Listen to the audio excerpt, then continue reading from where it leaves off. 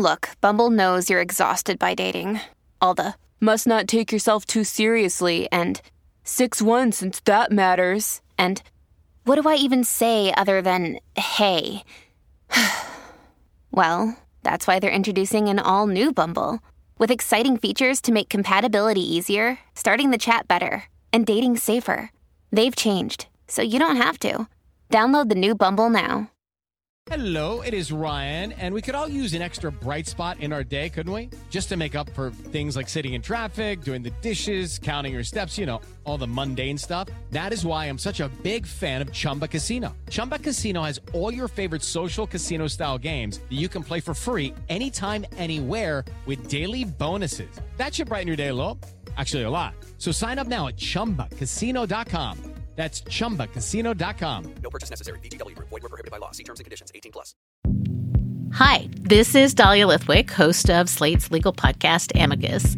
If you're listening to this show, you might be interested in Amicus's live show that we're hosting in Washington, D.C. on Tuesday, May the 14th.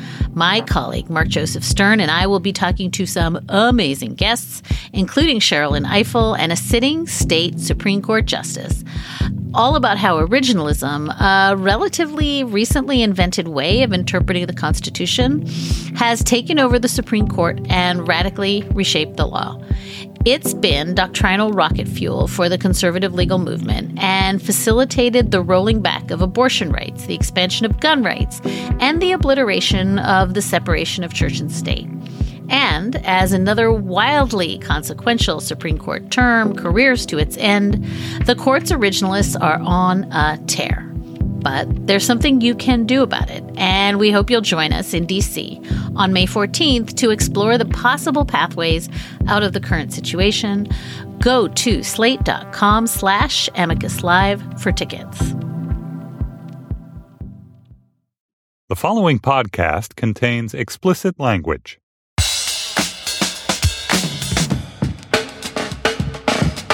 Hi, this is Josh Levine, and this is Slate's sports podcast, Hang Up and Listen, for the week of May 16th, 2016. On today's show, we're going to get pumped about at least half of the NBA Conference Finals, where the Warriors are going to face the Thunder, and the Cavs will play the Raptors. Slate's deputy editor, John Swansburg, will join us to talk about Stephen Curry's signature shoes, which have been a huge retail success, but have not been a big hit with the sneakerheads. And we'll assess the debate over whether the Olympics should be canceled or relocated due to the threat of the Zika virus. Those are our choices. We're assessing the debate. We're embracing and assessing the debate. I am in Slate's New York office this week, and snuggling beside me in the studio is my friend, Mike Pesca. Snuggling beside you. He is the host of Slate's daily snuggling podcast, The Gist. Hello, Mike. Hello. How are you? I'm good. And with us from Washington, D.C. is Stefan Fatsis, author of the books Word Freak and A Few Seconds of Panic. Hello, Stefan.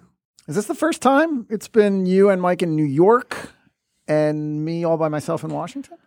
I have to interrupt this, but we have breaking Rugned Odor. We have breaking Rugned Odor news. Yes. He punched a dude in the face. Encarnacion. Bautista, actually. Bautista, who's like the Encarnacion of right field. Mike, what were your thoughts on the Odor Bautista fisticuffs from the Rangers Blue Jays game? I love all those guys, and I just think it's impressive. So many times we see a guy take a swing at another guy who's wearing a helmet, and he doesn't connect. He connects with the helmet. This was a flush on the chin connection despite the helmet. Kudos to that horrible, unsportsmanlike Rugned Odor. Now, my second thought was, for years I've been following the career of Odor, and I thought that there'd be so many puns. His last name is spelled O-D-O-R. So come on, it's just the headlines write themselves, only they don't. Because in baseball, we become habituated, I think more so than other sports. I have a theory. Like Milton Bradley, and you'll talk about, or Coco Crisp. Hey, Coco Crisp hit a home run. Coco Crisp stole a base. And someone who doesn't follow baseball or follows it lightly enough that they don't know Milton Bradley or Coco Crisp will say, are you serious? Coco Crisp? And then I'll be like, yeah, that is kind of a strange name. Or Milton Bradley or Odor. Whereas in the other sports, I mean, what's his name gets nicknamed the law. Ben Jarvis Green Ellis gets nicknamed the law firm because that's slightly weird. I think it ties into, Josh, your thing about football announcers never saying, "Oh, that's a weird last name. It's our professional responsibility to pronounce it correctly or go along with the flow," right? So maybe football is a holdout of noticing. The downside is you have all this knuckle dragging. Oh, that's a name that's not Smith. The upside is, when a name is odd, it gets the appropriate attention it deserves. So maybe this is just all viral marketing by Odor to get people to talk more about his name. Yeah. I mean, it's wafting to a conversation near you. In our bonus segment for Slate Plus members, we're going to talk about Russell Westbrook. He is the all-star point guard for the Oklahoma City Thunder. He also is making a lot of fashion statements, loud fashion statements during these playoffs. And we will discuss those fashion statements. Sign up for Slate Plus and get a free 2-week trial of the service at slate.com/hangupplus. On Sunday in Toronto, the Raptors beat the Heat in Game 7 of the Eastern Conference semis. It was a 27-point win. It mercifully ended a series that was most notable for key injuries on both sides, poor play from both teams, and a bunch of overtimes that nobody wanted to see. The Raptors will now play the Cleveland Cavaliers in the Eastern Conference Finals, and the Cavs have yet to lose a game in the playoffs, 4-0 against the Pistons, 4-0 against the Hawks, setting records for three-point shooting all the while. In the West, Steph Curry came back for the Warriors in Game 4 against the Blazers. He scored an all-time record for the playoffs or the regular season for any NBA game, 17 points in a single overtime period to lead Golden State over Portland in that game. The Warriors beat the Blazers in 5 very entertaining games. They'll now play the Thunder, who came back to beat the 67-win Spurs in 6 after losing Game 1 of that series by 32 points. Now that Steph is back and healthy, the sun is shining a little bit brighter. My chair is more comfortable. My water just is a little colder and crisper. The Warriors-Thunder series should be a lot of fun. It features 4 of the top 7 players in the MVP balloting: Curry, Westbrook, Durant, and Draymond Green. And also there's a really interesting stylistic contrast between Golden State, which likes to play small, and OKC, which beat San Antonio because it played big with Durant and Serge Ibaka and Steven Adams and Enes Kanter. So are you looking forward to the series, Mike? What do you think? I'm disappointed that the Spurs aren't in it. I think this pivot off of – it's not a pivot. I think this pivot off of, well, we can't wait until the Spurs Warriors, which was true, to, hey, Thunder's going to be just as good. It's not going to be just as good or almost as good. And I think the Thunder are a little like the Raptors in that they have 2 great players and they have the other complementary players. But I don't know, is this a tautology when those 2 great players aren't on? They're not as good a team or they're not a complete team, and it seems that the Warriors have ways to stop either one or slow down either one or 2 of those players. Small, quick point guards do give the Warriors headaches, but okay, Lillard won a game. Harden with he's not that small, but he won a game. So I really don't see it going, 6 or 7. I don't know. Aren't the Thunder more efficient offensively? If they are hitting, they don't shoot very well from 3-point range, but when they are on, they're like scoring, 113 points per 100 possessions. They're an efficient team with 2 amazing players, 2 of the best players in the NBA.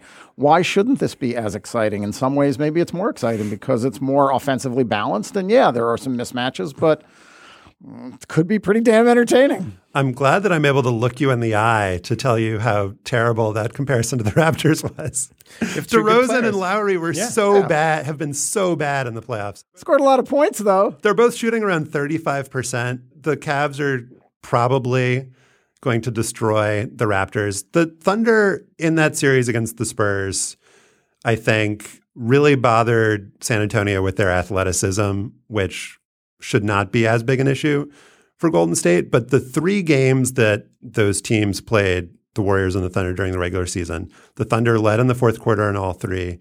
One of those games was one of the greatest games in NBA regular season history, the one where the Warriors made the late comeback and Steph Curry made the 30 or 40-footer to win the game at the buzzer. So I found the Warriors-Blazers series, and Mike, we kind of had this discussion during your Afterball a couple weeks ago.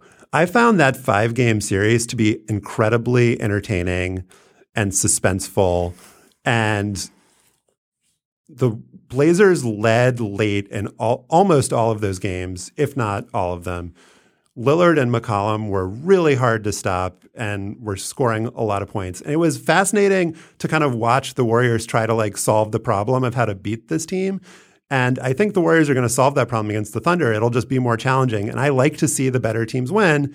And so I want to see the Warriors have to kind of puzzle through and fight through a team that's going to be really challenging for them to beat, who I ultimately think they will beat. Well, if the criteria is a 5-game series that we call really interesting and really exciting to watch, then this will be really exciting to watch. I'm not saying it's definitely going to go 5, but of the 3 games, okay, couple things. One, the Warriors trailed late. The Warriors, for a 73-win team, often trail late, and then there's a deluge of points. I mean, they very frequently, that late in the third period is when they tend to crush the other teams. They did win. There was a great overtime game, but the 2 games that the Warriors hosted the Thunder, and of course they have home court. It's a court. It's not a field. It wasn't that close, but it's not about forecasting if this will be a good series. I think it will. The Thunder give you entertaining series. I just thought that we were on the course for an all-time great series, and I'm more disappointed than excited. Well, I think kind of. Oh, and by the way, the Thunder got here because of the 2 games they lost in, 2 and 5? The Spurs got screwed by terrible calls. One game wasn't dispositive, but that game where Ginobili was trying to get the inbounds pass and he was elbowed, which no one had ever seen. Chris Webber was great on that game, by the way. His announcing, Chris Webber versus Reggie Miller and they're going to give us Reggie Miller with this game, damn it. But so the Spurs wound up losing 2 games. I'm not saying they should have won. One game they should have won that the refs really screwed them. And one game, they were losing when that happened. Right. They were losing when that happened, but then in another game they gave the continuation play, so they allowed a 3-point play, which should have been a 2-point play. They probably still would have lost that game. But that's a factor. I think the Spurs got a little screwed. But okay. I think that my disappointment is a little bit tempered by the fact that the Spurs just looked slow and decrepit as that series went on. And so the series that we imagined that we would have seen during the regular season when it was like 67 wins versus 73 wins, greatest defensive team ever in the Spurs versus, greatest offensive team. As the Spurs-Thunder series went on, that all went away. That possibility of that vanished when you saw kind of how the Spurs were playing, and obviously matchups are different, but I got more excited about seeing Durant and Westbrook play against, Curry, Draymond, and the Warriors as that series went on. Josh, you wrote about San Antonio last week and how they are a model franchise and how they should be able to continue their success. What did this point out about them, though? I mean, we hail Greg Popovich, because of his overall season-long strategic management of that roster. Is it just possible that, they're old and they got tired? They were not prepared to play a team, as you pointed out, Mike, that was so athletic after having already played 86 games, 7 games. I don't think that's what happened. I think what happened is that the Thunder beat the Spurs in the playoffs 4 years ago. I think that roster, and it was a different roster then. They had Harden and they did have Ibaka, Durant, and Westbrook, but I think that core of players gives the Spurs problems with their athleticism. But after, that happened in 2012, the Spurs came back and won the title a couple years later. And I don't think the Spurs were tired. That is a team more than any other team in the league that's built to withstand the rigors of the regular season because of how deep their roster is. And they won 67 games playing their starters, playing their key players really short minutes compared to what the rest of the league does. And so I think, what happened is that shit happens in the playoffs, especially if you get a matchup that's not favorable to you. But just the way that they've been able to rebuild on the fly, win 60% of their games for 19 years in a row, and now the guys that are the key players on that team are young, like Leonard and LaMarcus Aldridge, and they're surrounded by guys like Danny Green, who's a good role player. I mean, it just seems like they're going to keep on rolling. And the Thunder are great now, but it's all dependent on whether Westbrook and Durant re-sign in free agency, right? Like, it's not necessarily a recipe for long-term success. And that's not a team that's built on team play. And win, I think, if they lose, and I think they probably will, against the Warriors, it'll be because Westbrook and or Durant have bad games. And when those guys have bad games, the rest of the team can't compensate, both because, those guys are so much better than their teammates, although Adams and Cantor both played really, really well, but because they don't play team basketball. Like, those guys dominate the ball. And so if they have bad games, then nobody else is shooting, and so they're going to lose. Right. And we know that the Warriors can do well without their star player because they did, and they have. The thing that I wanted to talk about in the East is the Cavs shooting and how they set a record against the Hawks by making 25 three-pointers in a single game. That was the most ever in a game, playoffs or regular season. They made 77 threes in that 4-game sweep against the Hawks, and they shot 50% from the field. They're averaging 17 threes a game in the playoffs. Just every time you think that we're kind of at the apex of how the three-pointer is changing the game, it just keeps on ratcheting up. I mean, the biggest example was the record set by Steph Curry going from 286 to like 402 in one season. And now, Mike, you have this team that is, they shot a bunch of threes during the regular season. They shot 30 a game, and now they're shooting way more than that, 36 in the postseason. It just seems like the three-pointer just gets bigger and bigger and bigger and more dominates the game. Yeah. The Warriors and Blazers set a record for the most threes attempted in a 5-game series. And I think the Hawks and Cavs set that record for the 4-game series, if I'm not mistaken. And I looked it up. So Warriors and Blazers, I think they combined for 135 threes. In the first and second year of the three-point shot, both of those teams did not attempt 135 in the entire season. I love that individual. It took 15 years before any team made 400 three-pointers, and Steph Curry made 400 three-pointers. Well, Mike, you've talked about how Steph Curry making a three is, like, from an aesthetic standpoint, like the greatest thing in sports. Does it get to a point for you where maybe if it's not a guy named Steph Curry, if it's like Iman Shumpert, like, does it get to a point to you with the Cavs or any other team where you're like, this is too many three-pointers from an aesthetic standpoint? Play defense. I mean, most of those threes that they were given was because of defensive choices that the Hawks made, or defensive choices that they couldn't make, which is or J.R. Smith had the ball. Yeah, well, but J.R. Smith has always been J.R. Smith. He was a guy who jacked up threes everywhere. They're getting him open. The Cavs made a point of acquiring J.R. Smith because they wanted that on their team. Sure. To me, I guess some people have said, extend the three-point line against Steph, which would be the funniest. That's exactly like tiger proofing. Who's the guy who would be least affected by an extended three-point line is Steph Curry. Well, just extended just for him and have it be the same for every other like a player. Little moving zone around him, like he has diplomatic immunity wherever he goes if he's the ambassador. No, I think it's great. Are there people who are against it for any reasons other than I'm old and I'm grumpy? Like, are there articulated reasons that are points of logic to be against the three-point line, or it's just different from maybe what we're used to? I have problems with it. I think that it's weird, like how much it distorts the game. Like, from an aesthetic standpoint, like watching guys shoot threes, that doesn't bother me. I think it's weird that there is a line and everyone stands around that line, that there's like a line on the court where it's like worth 3 if you're like an inch to this side and worth 2 if you're an inch to the other side.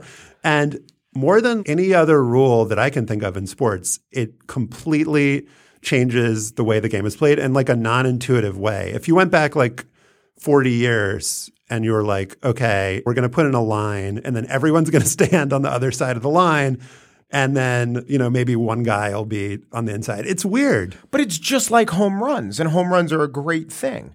I mean, it's just like home runs, whereas Ruth was doing things out-homering the league and showing people how maybe wrong they were, how they failed to conceptualize the role of home runs. And I think the three-pointer is the same thing. And they're both about orbs going a long distance in air, which is the greatest thing to watch. I guess maybe in the future, with Sports View technology, we'll be able to assign a point value on a gradation scale. So somewhere between a 2-point shot is 4 feet from the basket, and we know a 3-point shot is anywhere over, let's say, 25 feet. And everywhere in between, it could be worth 2.1 points, 2.2 I'm actually going to be working on something like this. That's good. Hopefully we'll have it on Slate soon. You got to introduce it to the Filipino Basketball League first. Should it be more than 3 points at some points? Harlem Globetrotters, 4-point shot. 4-point shot. Let's save this for a future discussion. Okay, we're going to take a quick break now, but when we're back, we will talk about basketball shoes. Hi, I'm David Rothkopf, Foreign Policy CEO and editor. Join us each week for FP's podcast, The Editor's Roundtable, where we bring together experts to triage the big issues of the day with emergency room-like urgency and some mayhem. Subscribe to the ER on iTunes, Stitcher, or wherever you get your podcasts. Thank you very much. There were shots fired on Slate.com on Monday. I thought the week was going to get off to a peaceful start, but no. Deputy editor John Swansburg published a piece headlined, "Why Does the World's Best Basketball Player Wear Such Corny Sneakers?" John is referring to Steph Curry and the Curry 2, the Warriors guard's signature shoe for Under Armour. The sneaker has been an enormous retail success. The Wall Street Journal reported that Under Armour revenue jumped 30% to just over $1 billion in Q1 of this year, with that largely attributable to a 64% bump in revenue in the Curry-powered small footwear business. A Morgan Stanley analyst estimated back in March that sales of Curry's shoe line would eclipse those of LeBron James this year, putting him in second in the shoe game behind only Michael Jordan. But as John writes in his story, the Curry 2 has no cultural cachet. Sneakerheads don't want to buy it. You won't see anyone wearing them on the street. Anyone, that is, except for John Swansburg, who is in studio with us and wearing some corny-ass shoes right now. Only because you made me. What's up, John? Great to be here. Put your shoes up on the table so we can where we can see them. So I think we might have done this in a previous segment. We're going to have Mike Pesca describe these shoes for our listeners. You want me to take it off, Mike, and put it right on the table? No, I need to see the interplay between shoe and foot and ankle. Look at how that meets the cuff. Mm-hmm. We have this particular color combo is colorway. Colorway, a light gray and a blue that's a bit lighter than royal. I would describe it as an electric blue. Yeah, it's an electric blue. If one team had to wear these Currys, they'd be the Charlotte Hornets, and it seems to me that the ankle seems rather thin. It's high. It's a high top. Is it a high top or a mid top? It's a high top. It's a high top, but it doesn't seem very high. The lacing is nice. There's a lot of ventilation opportunities, it would seem. But is that a two-tone lace? It seems it is a two-tone lace. Yeah. It's the lace itself is teal, but it's flecked with black. Yeah, it seems almost like the prototype before they make the real shoe. It doesn't seem that substantial or sturdy. And I do have to say, of all the names for a guy whose uniform number isn't 2 and who normally shoots 3, the Curry 2 is the stupidest. Well, name. in defense of the name, it is the second iteration of Curry's signature line with Under Armour. So I think you should go right to 3.0. The Curry 3 will be coming out before next season. So at that point, maybe they should just stay with the Curry 3 forever. Yeah. I do have to say, the shoe you're wearing, the Charlotte Hornets version, is much better than the Mother's Day version, which is, of course, pink and hideous. Yeah. I mean, I would argue that none of the colorways are particularly great aesthetically. I think that's one of the problems that Under Armour has had. They don't have a way with color that some of their competitors do. Certainly the competitors in the lifestyle market. Oh, no? Oh, no? Because we're looking at a rotating 360 Curry 2 that is the color of Dippin' Dots, the iced candy of the future. Mike is showing a photo of the Surprise Party colorway. Not one of my favorites either. Although I do give them points for whimsy on that one. Yeah. So this is a widely held view. It's not just the three of us in this studio and Stefan in DC. Like, nobody who is into sneakers for the aesthetics and for like the broader kind of sneaker culture likes these shoes, right? I mean, that's my feeling. I got some pushback on Twitter this morning from at least one gentleman who seemed to have some credentials as a follower of the sneaker world. What's his name? Kevin Sturry? I should investigate his connections to Steph. Saying that, maybe I'm old and out of touch for not realizing that these actually do have more cred than I gave them credit for, but I really don't think so. I mean, I surveyed a bunch of sneakerheads of my acquaintance, and everyone agreed with me in my anecdotal observation, that you just don't see these sneakers in the places where you see the sneakers that are quote-unquote hot among sneakerheads. The new Slate offices, in fact, is very close to Fulton Mall in Brooklyn, where if you are into sneakers and you step onto the street wearing anything less than fresh, you feel kind of lame. And I've never seen a Curry there, and I've been strolling that lane quite avidly in the last month or so. show. I asked a friend of mine who lives near Bishop Laughlin High School in Brooklyn, where I used to live, and every morning the kids getting off the subway would be sporting the coolest sneakers I'd ever seen, and he says he never sees a Curry 2 there. And even in the Bay Area, where I spent a week on vacation recently, I had my eyes peeled, and I just didn't see that many people wearing the Curry 2. Even at Game 2 of the opening round of the NBA playoffs, I saw one pair on the subway platform, but they don't really seem to be a street sneaker. Under Armour and even Curry himself have basically acknowledged that the Curry 2 is a shoe to wear on the basketball court, which, as I say in the piece, is not a bad thing for a basketball sneaker, but they haven't really made the push yet, I don't think, to have that lifestyle appeal that a lot of other basketball sneakers do have, and that traditionally has been a sort of sine qua non of being a truly great signature shoe, that it has the crossover appeal. Isn't that their play then, to not be the crossover shoe, to sort of tell basketball players that, hey, the shoe is better than the Nikes that you're wearing to go to school in? I think that could well be their move. I mean, Curry has said that he'd like his sneaker to look good with jeans, and he claims that the Curry 3 due this fall will in fact have more lifestyle elements. But I sort of came around to that opinion that Under Armour is a performance brand.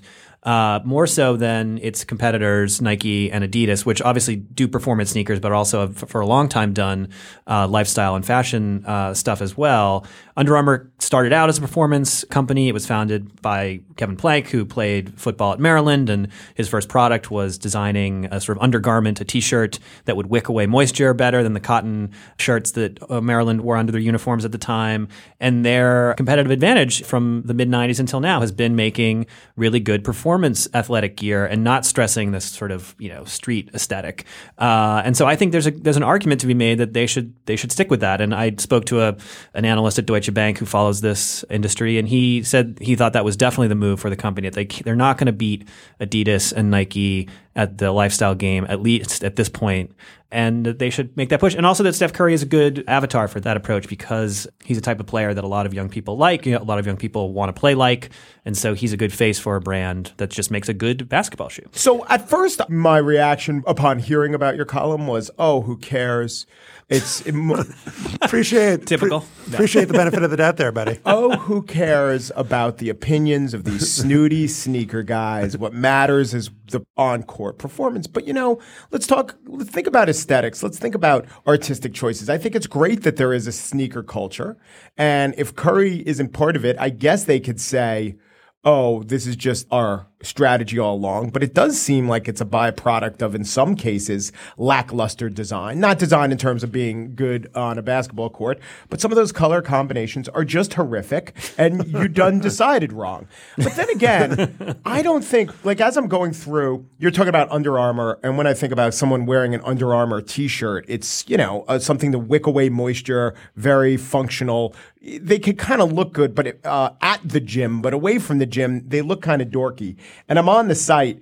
Dwayne "The Rock" Johnson has paired with Under Armour to bring some T-shirts with bulls and steers. But they do have some T-shirts, like a Rocky Balboa T-shirt and a Star Wars Stormtrooper T-shirt. And there's just something about an Under Armour T-shirt that's trying to be something other than, you wear while lifting weights, that is not getting it right and trying too hard.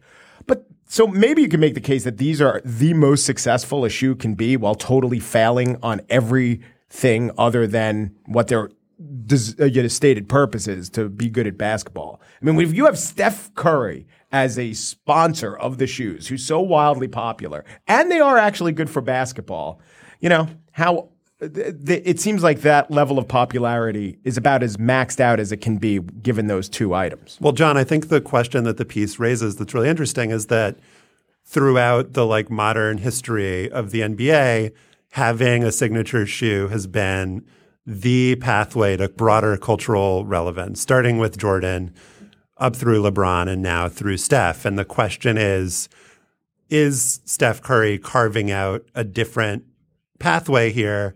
Or, as he kind of has professed, does he want to have a similar path as Jordan did, as LeBron did, in creating this shoe that people want to wear off the court? Right. And I mean, I don't know the answer to that question. I sort of speculate about it in the piece. I think he said to Soul Collector during an All-Star Weekend interview that he does want the sneaker to have the lifestyle appeal.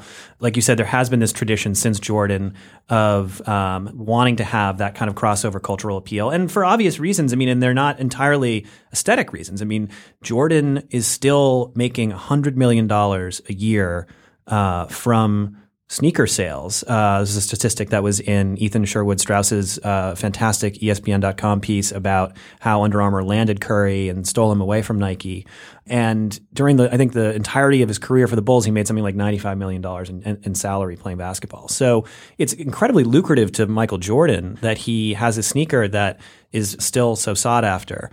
The other really interesting fact was that Nike hired away the guy who designed the Curry for Under Armour. And so while we're just, all shitting on the shoe, and Nike must have either seen something they liked or thought that they could hurt Under Armour by signing this guy away. Yeah, I think Nike, is looking over its shoulder. I mean, Nike is still incredibly dominant. I mean, despite the fact that Under Armour has been performing so well in recent years and that the Curry 2 has been such a hit, Nike still has, depending on who you listen to, between 90 and 95% of the basketball sneaker market sewn up. I mean, that's a massive percentage. But it's also a really hard market share to defend when you have that much and there's a competitor who's coming after you with the two-time MVP and possibly the most popular player in basketball. That's going to scare you. Now, whether they looked at the Curry 2 and said, oh, we want some design like the surprise party sneaker, or whether they said we can throw some money at this guy and just sort of kneecap this upstart company, I sort of guess it's more the latter. The guy they hired away had worked at Nike previously. I think that he's surely a talented designer,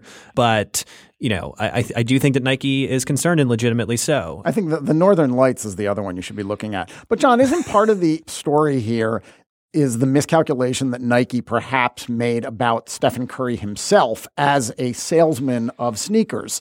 Because the conventional wisdom in the sneaker business has always been that the people that sell shoes are bigger, more athletic, Jordan, LeBron, Magic Johnson type players, and that a point guard has never been a successful sponsor of a signature shoe at those levels. Is Nike just sort of bruised here and trying to cover up for its miscalculation that, Stephen Curry is redesigning the game and we made a mistake by letting him go? Yeah, I mean, I think they did make a big mistake in not getting him. I mean, the ESPN.com story was really delicious in describing just how badly they botched their effort to sign him. I mean, they had him. He wore Nike at Davidson in college. He was initially signed to a Nike contract when he started in the NBA. It would have been seemingly very easy for them if they'd really tried to get him to stay. And I don't think it's true that point guards have They called him Stefan in their presentation. Yeah, you know how that goes. Yeah. And they put up a slide with Kevin Durant, Kevin Durant's name on it that they recycled. They called him Rugned. They called him Rugned in the presentation. They really blew it. But I think, as you suggested, I think they also just weren't really trying that hard because he didn't look to Nike like the A-list stars that they've brought, that they've been endorsing since Jordan. He doesn't look like LeBron, doesn't look like Kobe. Russell Westbrook, who is a point guard, but who has just a completely different affect on and off the court. Plays a much more volatile and at the rim game, and just has the swagger and attitude that feels closer to Kobe and to some degree Jordan. And Steph, he does not have a paucity of swagger in his own way on the court, but he's a much sweeter guy off the court. He doesn't have the edge of a Charles Barkley, another Nike figure. And I think they both personality-wise and game-wise, he didn't look to them in 2013 like the future of branded sports apparel. And, in Nike's defense, how many of us thought that he was going to make quite the leap that he made between 2013 and the present? I mean, it's pretty otherworldly what he's been doing. So, it's easy to look back in hindsight and say, wow, Nike really blew that one. I think they did blow it, but I think a lot of us didn't see Curry coming quite at the level he's playing right now. Well, that's in Nike's defense. To Nike's offense, they did have to rename the Joe Paterno building, and they did have to run away from Tiger Woods. So maybe a sweet kind of spokesperson is the good zig to the zag that they've been And don't forget Lance Armstrong. Yeah, Nike. Yeah, Nike could get a little less edgy and more, oh, thank God we have a secular saint among our ranks. That's true. That would have been smart. All right, well, people who are listening to this can't see it, but John has brought a prop into the studio, and I don't want this to be a MacGuffin. I don't want I want this gun to go off in the third act. So tell us what you have there. Just on a lark, I decided I would bring in this prop. I have a Patrick Ewing signature sneaker, which this is actually a retroed version of the sneaker that would have been made in, I think, 1989 or 90. And as I understand it, Ewing was one of maybe the first player to have a signature shoe that he's essentially manufactured himself. He didn't sign with one of the big athletic footwear companies. He sort of went out on his own, and he made this incredibly chunky high top. It looks like it weighs a ton. Like if you were in the mafia and you wanted to like make a guy swim with the fishes, but you were out of concrete, you could like slap a pair of these on him. You'd probably go to the bottom of the East River pretty quick. And they're just like, I brought them in because to my eye, they probably in '89, if you looked at them, were pretty ugly. But now they have this kind of retro appeal. There's nostalgia is a huge driver, I think, among sneakerhead predilections. And even though the Air Jordan remains incredibly popular, particularly the old ones, I think some of that is the great design of Tinker Hatfield, the legendary designer who worked with Nike. But some of it, I think, is just like kids remembering how badly they wanted a pair of Jordan 4s when they were 7 and their mom said no. And so I think the Ewing points that up to some degree. I love this Ewing sneaker, but looking at it, I can't really defend it on aesthetic grounds. It just makes me think of 1989 and in a way that I'm fond of. And so I think it's worth acknowledging that. I didn't get into that in the piece, but nostalgia is a huge bit of fuel for sneaker obsession. And who knows, 20 years from now, people might be looking back at the Curry 2 on my foot and saying, that was so awesome. I loved those ugly sneakers. I wanted them so badly. My mom wouldn't buy them for me. And they might be scooping them up. She did offer them to me in Party Patrol. What's the name of that? Surprise Party. She was willing to buy the surprise party, but they were a little... Yeah. As I look at the Ewing, a couple questions come to mind. One, certified subtracts 2 inches off the vertical jump. I mean, they weigh, 23 pounds? Here, you can heft one. Thanks. Oh, jeez. Secondly... Oh, wow. When you wear them, are you supposed to keep the tag on? Because the tag, which depicts Patrick Ewing in what can only be described as late model Penn State jersey, very plain number 33. Are you supposed to keep the tag on? No, I left the tag on because I'm returning this pair because they're too small, believe it or not, even though they're gigantic. But there is, I think, an argument to be made for leaving the fake basketball keychain on. Yeah. That's an aesthetic choice I've seen people make on Fulton Mall. The treads on these Ewings say Patrick Ewing, so if there was ever a crime scene, a cop who's not well versed in sneakerheadery is going to say, I think we have our man, Patrick Ewing. Let's leave the audience wanting a little bit more here. I just have to read one phrase from it. Okay. This basketball shoe was designed in 1989 with the assistance of Patrick Ewing and meets the exacting requirements of professional basketball. Well, there you go. At least New York Knicks basketball. All right. John, are you going to wear those in public, by the way? The Ewings? Yeah. Oh, yeah, definitely. I'm psyched about it. John Swansberg is Slate's deputy editor. The piece is called Why Does the World's Best Basketball Player Wear Such Corny Sneakers? Thank you, John. Thank you for having me. Amir Adaran, a professor at the University of Ottawa who has a PhD in immunology, wrote a piece for the Harvard Public Health Review last week headlined Off the Podium, Why Public Health Concerns for Global Spread of Zika Virus Means That Rio's 2016 Olympic Games Must Not Proceed. He wrote that Zika infection is more dangerous and Brazil's outbreak more extensive than scientists reckoned a short time ago, which leads to a bitter truth.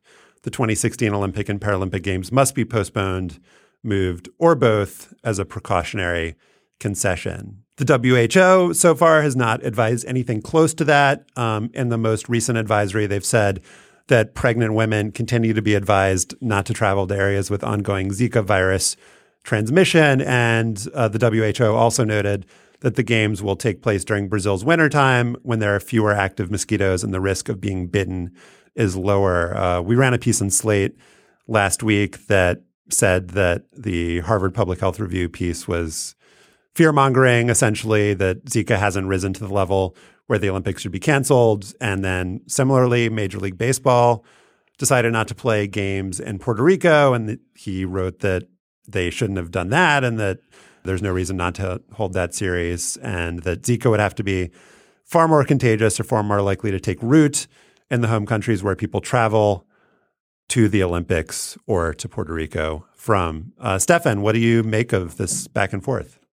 I don't know if it's fear-mongering as much as raising some legitimate questions. And he makes several points, right, Aharon, in that piece for Harvard Public Health. One is that Rio is the worst place in Brazil for the number of cases so far. It's a bad strain of Zika. It could help speed the spread globally of Zika, and speeding the spread will slow public health authorities' abilities to come up with defensive for this and spare us with the Olympic ideals. If the Olympic ideals are about serving humanity, well, a good way to serve humanity is to protect humanity by not exposing it to disease. So I think these are fair points to make. Maybe it's a little late to make them, but I think the suggestion that you move the Olympics right away is kind of crazy. You can't do that right now. Well, you can't. London, you can't. Australia, Melbourne. You could do it in 6 months or a year. You're not going to do it in July. But you can't, Stefan. You can't think that the Olympic ideals argument is a good argument. I mean, to say that the Olympics aren't living up to their ideals with respect to Zika, the Olympics have never lived up to their ideals with respect to anything. So, well, you just get to add one more ideal that the Olympics don't live up to. Sure. The article did seem to me to be fear-mongering. That's true. And yet it was in not a fly-by-night publication and not done by a man without credentials. So I don't take it as – I wouldn't necessarily take his advice as gospel. From a logistics standpoint, you can't really uplift the Olympics at this point. Also from a personal standpoint, everyone has to, do what's right for them. But I think it's useful in that in the forum, in the Harvard forum, and from that guy, you're raising serious issues about how terrible everything with the process in Brazil has been, how terrible with the Japanese voting now it looks like it's been.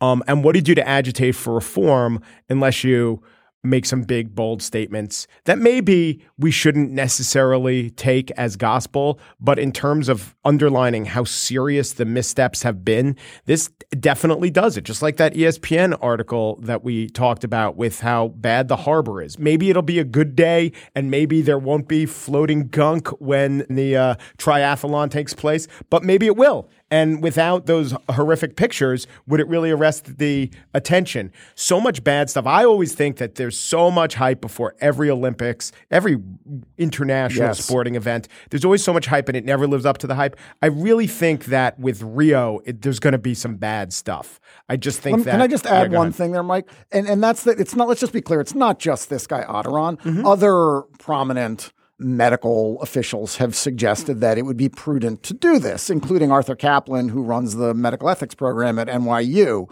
He says, what the hell's the difference if we do it in 6 months or if we do it in July? Obviously, a lot of logistics, but that's the precautionary approach. But you're totally right about that, Mike. And that's every Olympics, particularly the recent ones that have been held in places that have either financial pollution or other concerns. Athens, Beijing, now Rio, in soccer, awarding the World Cup to places that might not be prepared. Sochi, might be some problems in Sochi, perhaps there were. So this is always overhyped. And you get there and it's like for 2 weeks, the people that put on the Olympics, the local authorities and the outsiders who have been brought in and paid gazillions of dollars to make sure that the buses run on time, the Olympics tend to go off pretty flawlessly. And these concerns are overblown until you have to pay the bills, of course. But with the World Cup, there really were concerns and people died because of highways that weren't correctly constructed. And, after the world media leaves, right, very few reporters do reports. But when they do, you're like, my God, it was because of the World Cup that there are dead people in Rio.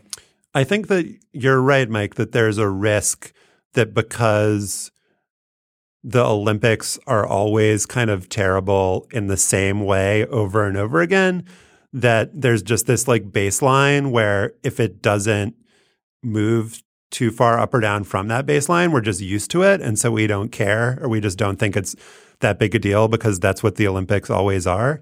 But I think if the baseline is really high, then that should probably mean that we should care about it all the time rather than not just seeing it as a stable thing. But I think you're right that given the political situation in Brazil with Dilma being impeached, given Zika as another thing that people are clearly concerned about and, rightfully so, I think as journalists, we should be thinking about the ways in which this is different and might be different.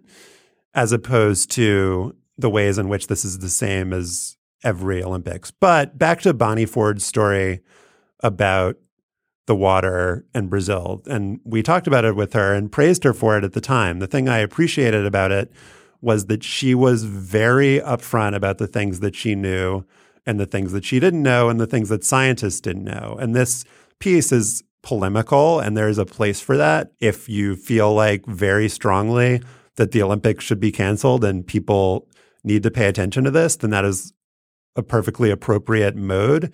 But what I feel like I wanted to read and needed to read is somebody who is more kind of careful, and especially when it comes to disease, where you don't want to get people afraid unnecessarily. And if something's in the Harvard Public Health Review, you're like, okay, this should be definitive and cautious. Like that's kind of what I would expect with a publication with that name. Well, let me throw something else out there, which I haven't seen in too many places, but I experienced in South Africa for the World Cup. And I don't even know that I agree with it, but I'll just air it because I haven't seen it. There is a little first worldism going on here. I mean, every Olympics, you could argue Beijing, China, number 2 economy in the world. And of course, if they want to make Beijing, pollution aside, a functional city, it'll function.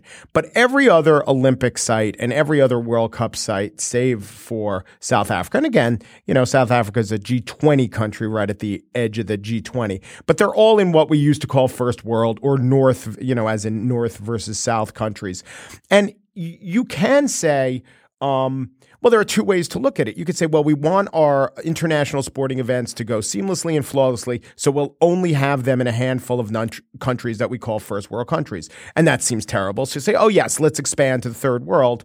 Again, I'm using kind of an antiquated phrase. Once you do expand to the third world, things aren't going to go as well, and you have to accept some of that. But the other side of that is maybe this sheds a spotlight on the conditions in Rio. And Rio, or Brazil, has gotten a bit worse since they actually won the games in terms of their economy. So, it is kind of a pampered – I'm not saying that Zika isn't extremely serious or the situation health-wise and with the waterways and so forth in Rio aren't serious. But it is a little pampered to say, oh, I need, 4-star treatment for my international games, and it's fine to call this the international festival, but please, we'll never go anywhere south of the equator to actually hold the games. Well, except that the IOC and FIFA take this high-minded approach toward awarding the games, that we are going to be the conduit for betterment of the world, that we are awarding the games to developing nations because we will improve those nations. And that always turns out to be false. South Africa, Greece, Brazil, these countries are all in tremendous debt because of the burden that was put upon them by FIFA to be responsible for the vast, vast, vast majority of the expenditures that were required to host these events.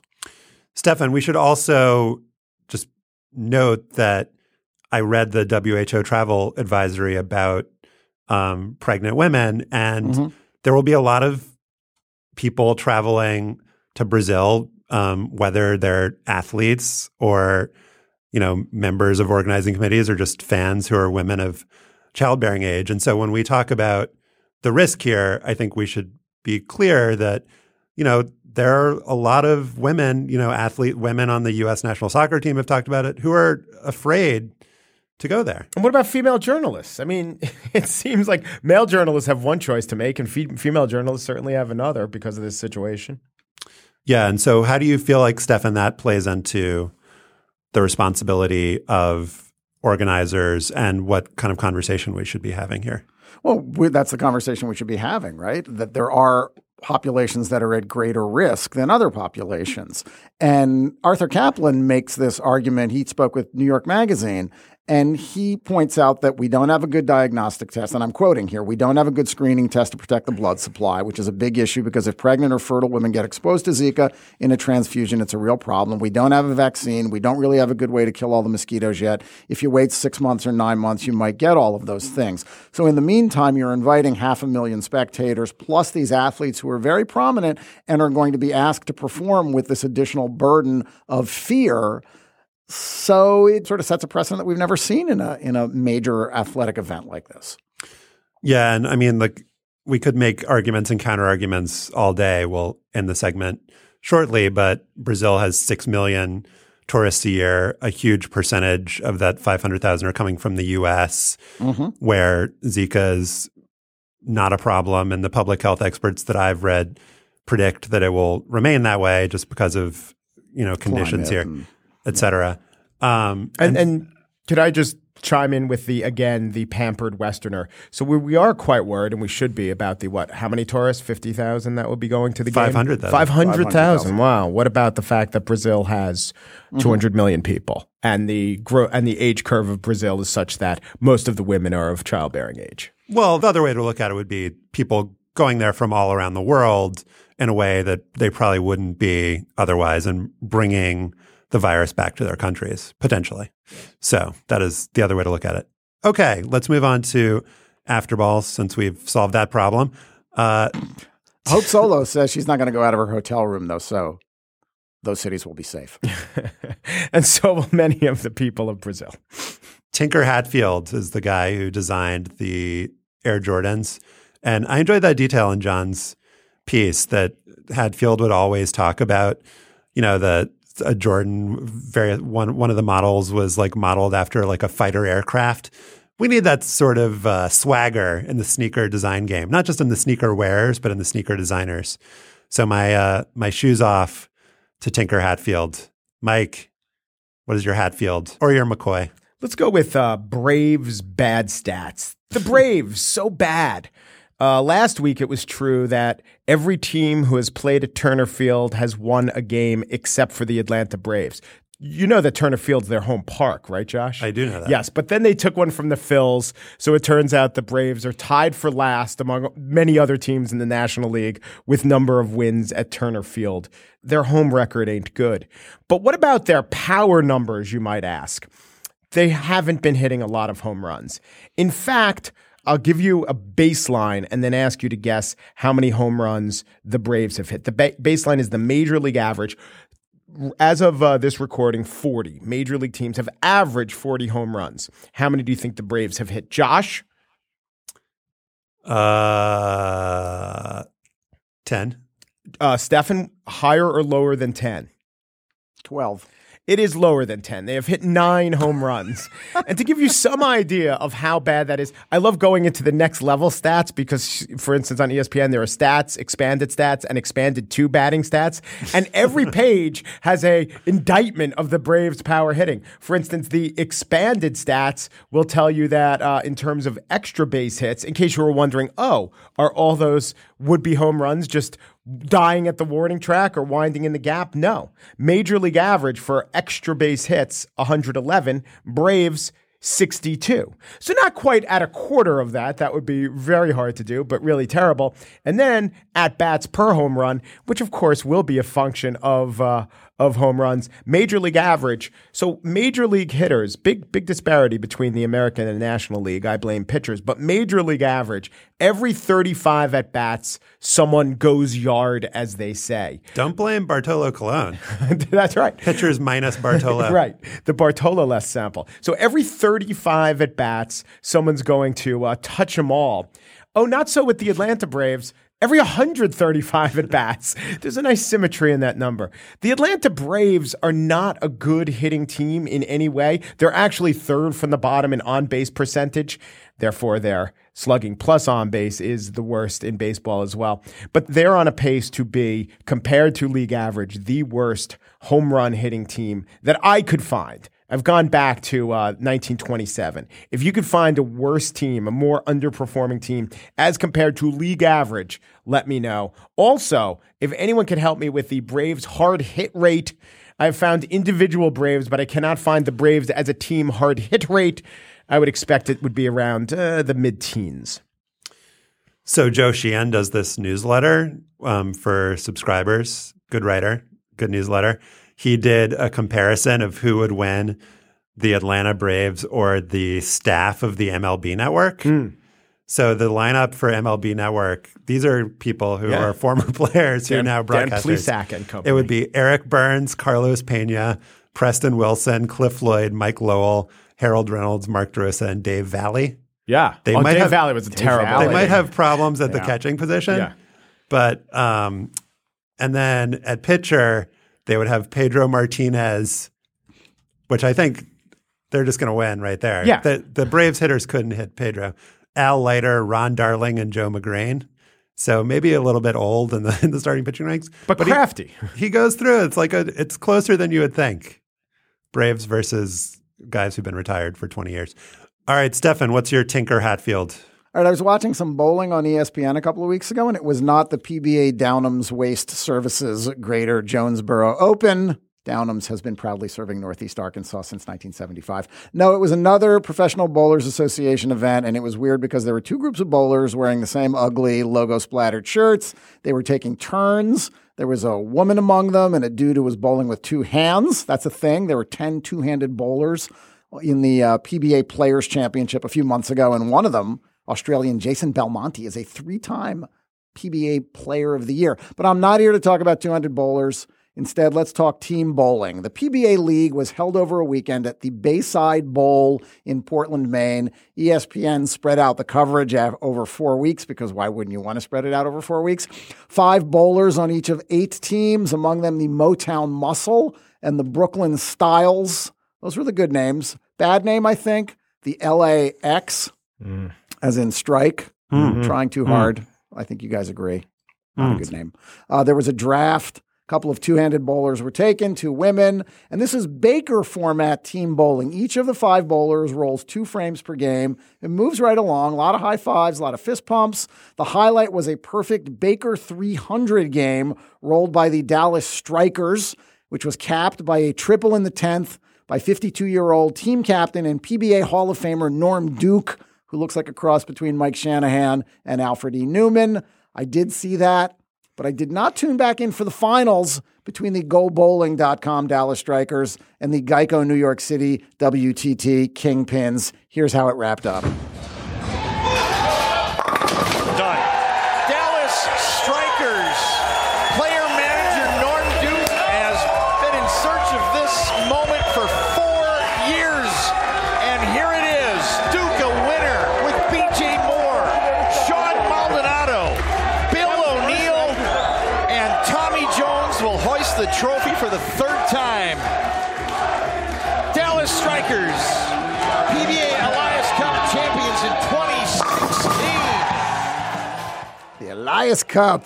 Yes, the Elias Cup. 1 weekend a year. The PBA League seems like a pretty modest effort compared to, say, Billie Jean King's World Team Tennis or the NFL. But perhaps the reason for its downsized ambitions is rooted in history, specifically the short history of the National Bowling League, which was recounted last year in a 4-part series in Bowler's Journal International by senior correspondent J.R. Schmidt. The NBL was founded in 1960 by a Los Angeles businessman named Leonard Homel. It was a dream of Leonard's, and it made some sense because bowling was huge. As Schmidt notes, 6.5 million Americans bowled in sanctioned leagues in 1960. That's 1 out of every 17 adult men and women. There were a bunch of bowling shows on TV, including Jackpot Bowling, on which someone won $75,000 for rolling 6 straight strikes. Homel got people to fork over up to $50,000 in franchise fees. He got investors to build venues for the league, some with theater seating down the lanes, one of which is still standing in suburban Detroit. The league held a 30-round draft. Selections included Mickey Mantle and Yogi Berra, who both owned bowling alleys. Mantle and Berra didn't join the new league, and neither did top bowlers like Don Carter and Dick Weber because they were making more money bowling for the new PBA. Carter rejected a big offer from the Fort Worth Panthers, $1,000 a week, an ownership stake in the team, a piece of the gate, and half interest in a goat farm. That is true. The league did manage to sign a couple of big names, including Ed Lubansky. His nickname had to be The Big, right? And it debuted in October 1961. It didn't get a TV contract. Attendance was low, $3 per ticket. The prices were too high. And after a few months, some of the 10 franchises started folding. The league staggered to its finals, where the Detroit Thunderbirds swept the Twin Cities Skippers in a best-of-5 match. I want to go to one of those bowling alleys that has the theater seating. And the seats are like pointed right down the alley. It looked like a lot of fun. It looked like a good view. You could probably sell the seats next to the pins for a lot of money. I think this is a $1 billion idea. I think the world just wasn't ready for it back then. Hey, Josh, what's your Tinker Hatfield? On May 11th, 2016, that was just a few days ago. Wow. BuzzFeed published a piece headlined, "Holy shit, this theory about why O.J. Simpson might have killed Nicole and Ron explains a lot." The subhead was, "He might have the football disease, you guys." The first paragraph reads as follows. O.J. the Juice Simpson played in the NFL for 11 seasons before hanging up his uniform to pursue acting. Hanging up his uniform. But could it be that the brain damage incurred from his decade playing football led to aggressive and violent behavior and possibly to a double homicide? ? Exclamation point, all caps, perhaps. Then they kind of run through the whole OJ thing and what CTE is. And then at the bottom, there's a poll. So once, you BuzzFeed reader have read this article, let's hear your response in this poll. If this is true, does this change your opinion of OJ or the murder of Nicole and Ron? ? Exclamation point. Whoa, he totally did it. This makes so much sense. Or nope, he's innocent. This is dumb. I'd like to have "this is dumb" as a kind of appended to the end of every sentence. Then there was, "I didn't think he did it before, but," all caps, "now I do!" Exclamation point. There was also, for the illiterate BuzzFeed crowd, there's a video accompanying this article, and I want to play you. It's like 6 minutes long. Here's the first 30 seconds or so. So what do you know about football Hall of Famer O.J. Simpson? Not much. You don't know much? I know he was allegedly killed someone. He drove around in a car. Yeah. They chased him. Well, Orenthal James Simpson, winner of the Heisman Trophy. From 1969 to 1977, he played running back for the Buffalo Bills. From 1978 to 1979, he played running back for the 49ers. They called him the Juice. The Juice? Yeah. Why? OJ. Oh, okay. Thought that was kind of obvious. Yeah, it was. So they either found the dumbest people on earth to write. I'm not discounting that. I don't want to be too mean, but that's one possibility. Or they wrote this story and this faux naive kind of gee whiz, hey guys, let's learn about something we know nothing about sort of style that just drives me absolutely insane. And I think it's a part of this, let's make news accessible for millennials by insulting everyone's intelligence and just acting like we're all 10 years old and just know absolutely nothing about anything. That is, I think, what's driving this. But the thing that I found interesting about the response to this article, a lot of people on Twitter and elsewhere said rightly that it was terrible. But the nature of the response was, it was offensive to ask the question about whether OJ had CTE. That wasn't the entirety of the response, but a lot of the response was, it's in poor taste. Why would you ask that? That is stupid. But that shows how bad an article it is, because the offense should be it's in poor taste to take this actually good question and treat it like this to convince me, kind of an idiot, that it's in poor taste to ask it in the first place.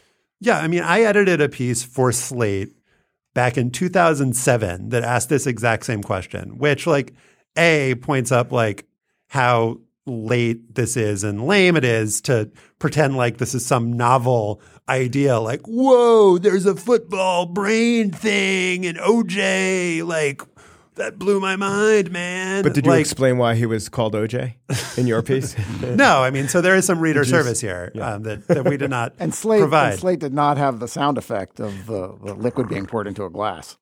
We did not. No, this was text. You had to make that sound effect in your head.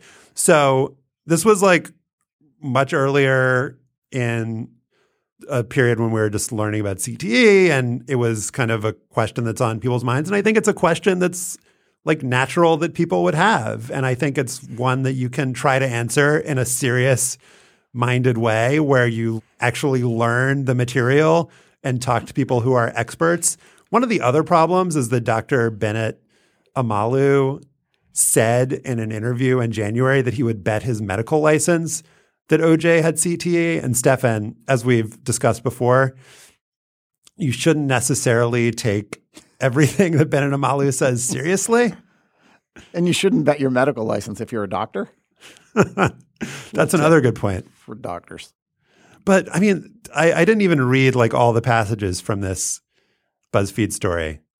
So before we talk about OJ, you should know that there's this football disease called chronic traumatic encephalopathy discovered by Dr. Bennet Omalu, who first diagnosed it in 2002. Stefan can maybe tell you the 43 things that are wrong with that sentence. But the other thing that I found interesting in conclusion is that BuzzFeed changed the story post-publication. They do this sometimes, don't they? And the headlines that I read to you and the poll that I read to you, I saw it when it was first published, and I went back to look at it today in advance of this, and I couldn't find it. They had changed it. So they wrote the headline as, "This theory could help explain why O.J. Simpson might have killed Nicole Brown Simpson and Ron Goldman." Subhead, "Did football damage his brain?"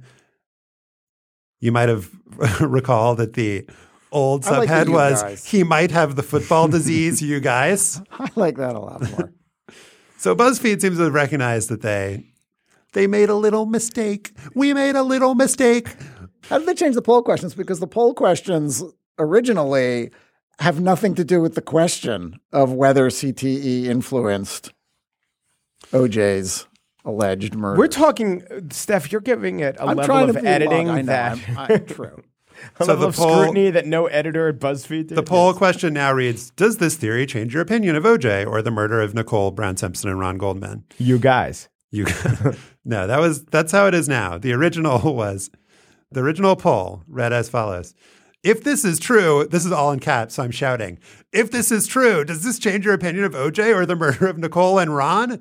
Question mark, exclamation point. So the thing that changed was really the capitalization and the punctuation. Oh, they didn't change the answers. No, they did. The original answer was, "Whoa, he totally did it." Let's just end this. I don't want to talk about this anymore. Just making me depressed. Can we also just point out that the BuzzFeed staffers who are responsible for this are the motion pictures staff and the video curator? Yeah. I mean, that's the kind of larger context here, is that BuzzFeed motion pictures is expanded massively. And there have been a couple other instances where I think the BuzzFeed staff has been embarrassed by the work product that has been generated. So this is just the latest example. But it's not a cat video. The juice. We'd love your feedback on what we talked about today. You can email us at hangup@slate.com. We'll also gather links to the stories we discussed at slate.com/hangup. Subscribe to Hang Up and listen on iTunes. You can find us at itunes.com/slatepodcasts. Please leave us a comment and a rating. It helps us with the subscriptions. Become a fan on Facebook, facebook.com/hangup and listen. Our intern is Julia Karen. Our producer is Mickey Capper. The executive producer of Slate's podcast is Steve Lichtai. And Andy Bowers is the chief content officer of Panoply. Hang Up and Listen is part of the Panoply Network. Check out our roster of podcasts at itunes.com/panoply. Remember Zalmo Beatty, and thanks for listening. Hello, it is Ryan, and we could all use an extra bright spot in our day, couldn't we? Just to make up for things like sitting in traffic, doing the dishes, counting your steps, all the mundane stuff. That is why I'm such a big fan of Chumba Casino. Chumba Casino has all your favorite social casino-style games that you can play for free anytime, anywhere with daily bonuses. That should brighten your day a little. Actually, a lot. So sign up now at ChumbaCasino.com. That's ChumbaCasino.com. No purchase necessary. VGW Group. Void where prohibited by law. See terms and conditions. 18+.